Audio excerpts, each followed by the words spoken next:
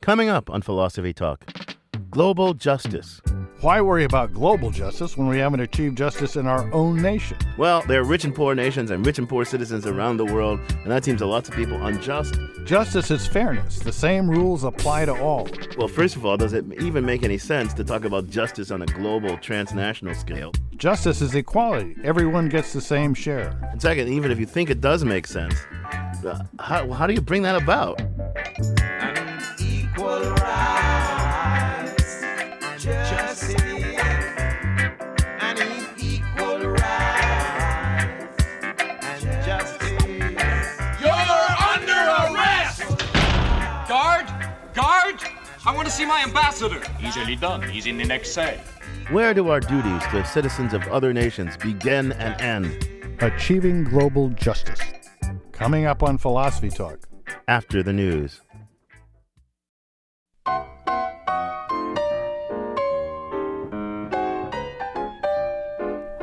Welcome to Philosophy Talk, the program that questions everything. Except your intelligence. I'm John Perry. And I'm Ken Taylor. We're coming to you from the studios of KALW San Francisco. Continuing conversations that began at Philosopher's Corner on the Stanford campus. Today, global justice and human rights. Well, Ken, I feel the way about global injustice that's the Supreme Court's Potter Stewart felt about hardcore pornography. Oh, that's a strange analogy, John. What, did he really like it or really hate it or what? What are you getting at? Well, that's beside the point. What he said was that he really knew it when he saw it, but he didn't know how to define it.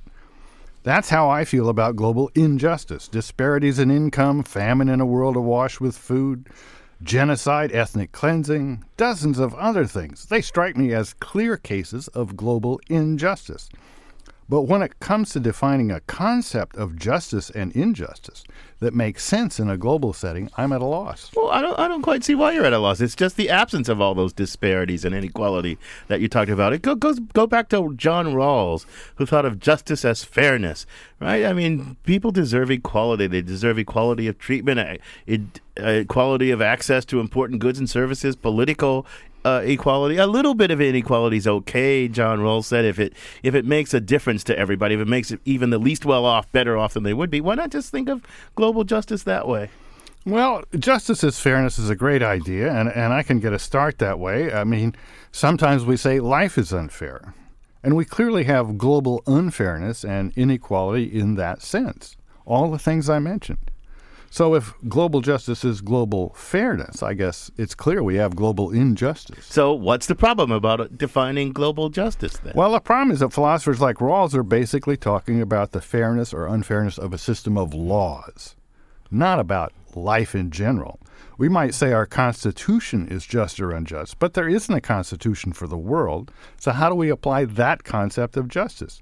Maybe global justice or global injustice is just a metaphor. Global injustice is just a fancy way of saying life sucks for many people around the world. I mean, I see your point. I mean, life does suck for many people around the world, but I don't really think things are quite as hopeless as you make it sound. And we can look around the globe and say that various systems of laws that people are governed by are more or less unjust. There's clearly a lot of global injustice in that sense because so many countries are governed by a completely just systems, but others are governed by wildly crazy unjust systems of laws. Well, you're right about all that. But it seems to me there's a lot of global injustice over and above that.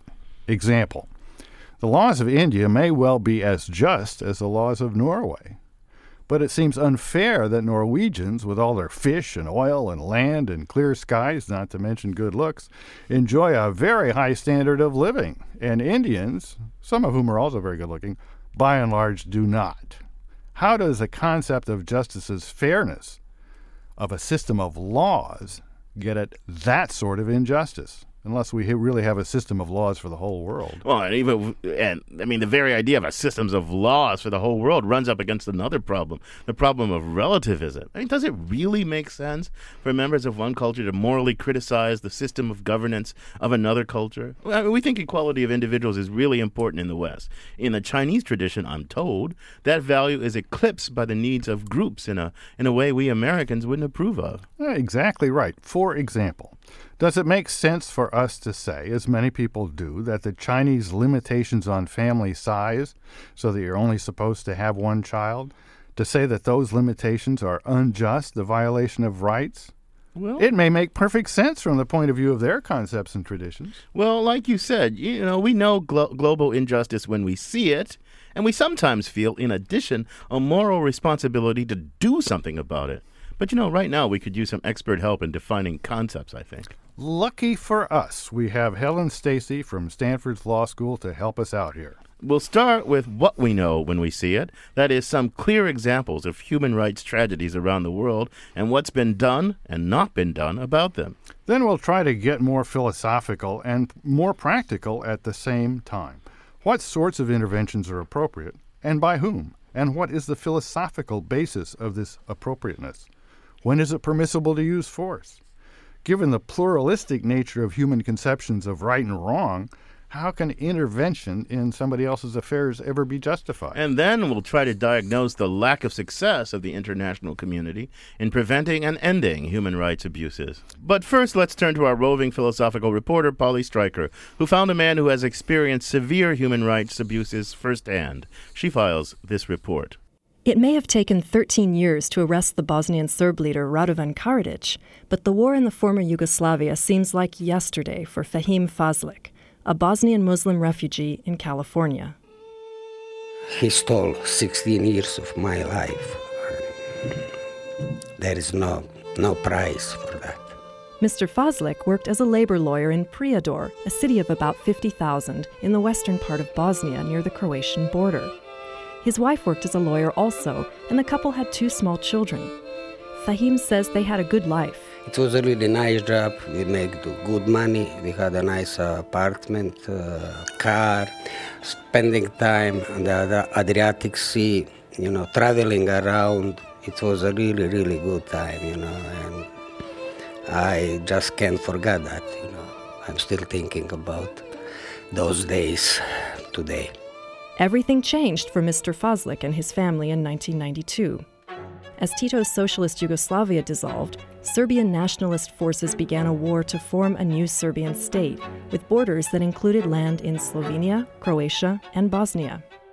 Serbian leaders intended the new state to be quote-unquote pure, Serbians only.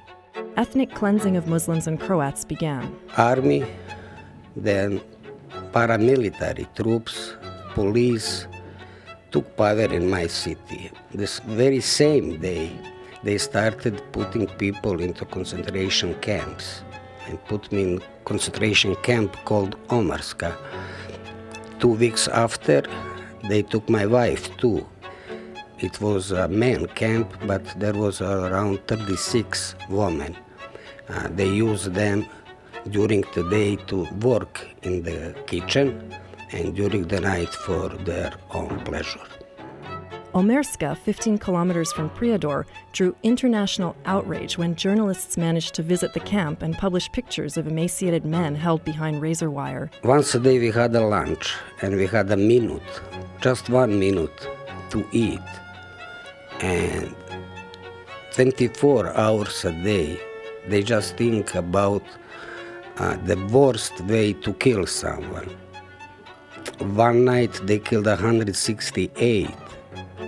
And it was killing all the time, killing and beating, nothing else. Bowing to international pressure, Serbs closed the camp.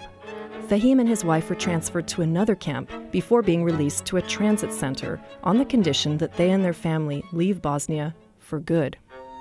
When I today think about those days, I can tell you that 90% of my friends were Serbs.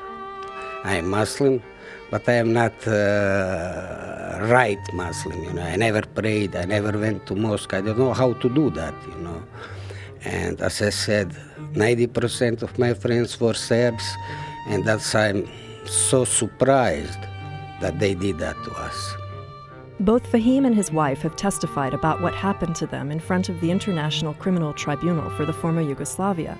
He bristles at the sentences of 5, 6, or 7 years handed down to lesser players in the war, camp guards and the like.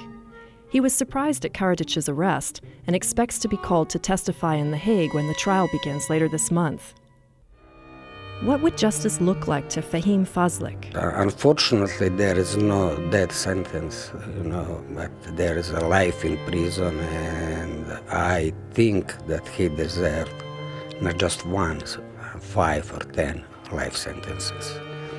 And I hope that this trial will send that message to others, Karadzic and Mladic, that it's not worth and that they one day will be punished for that. For Philosophy Talk, I'm Polly Stryker. You can listen to the rest of this episode by purchasing it on iTunes Music, or for unlimited listening, subscribe to our archive at philosophytalk.org.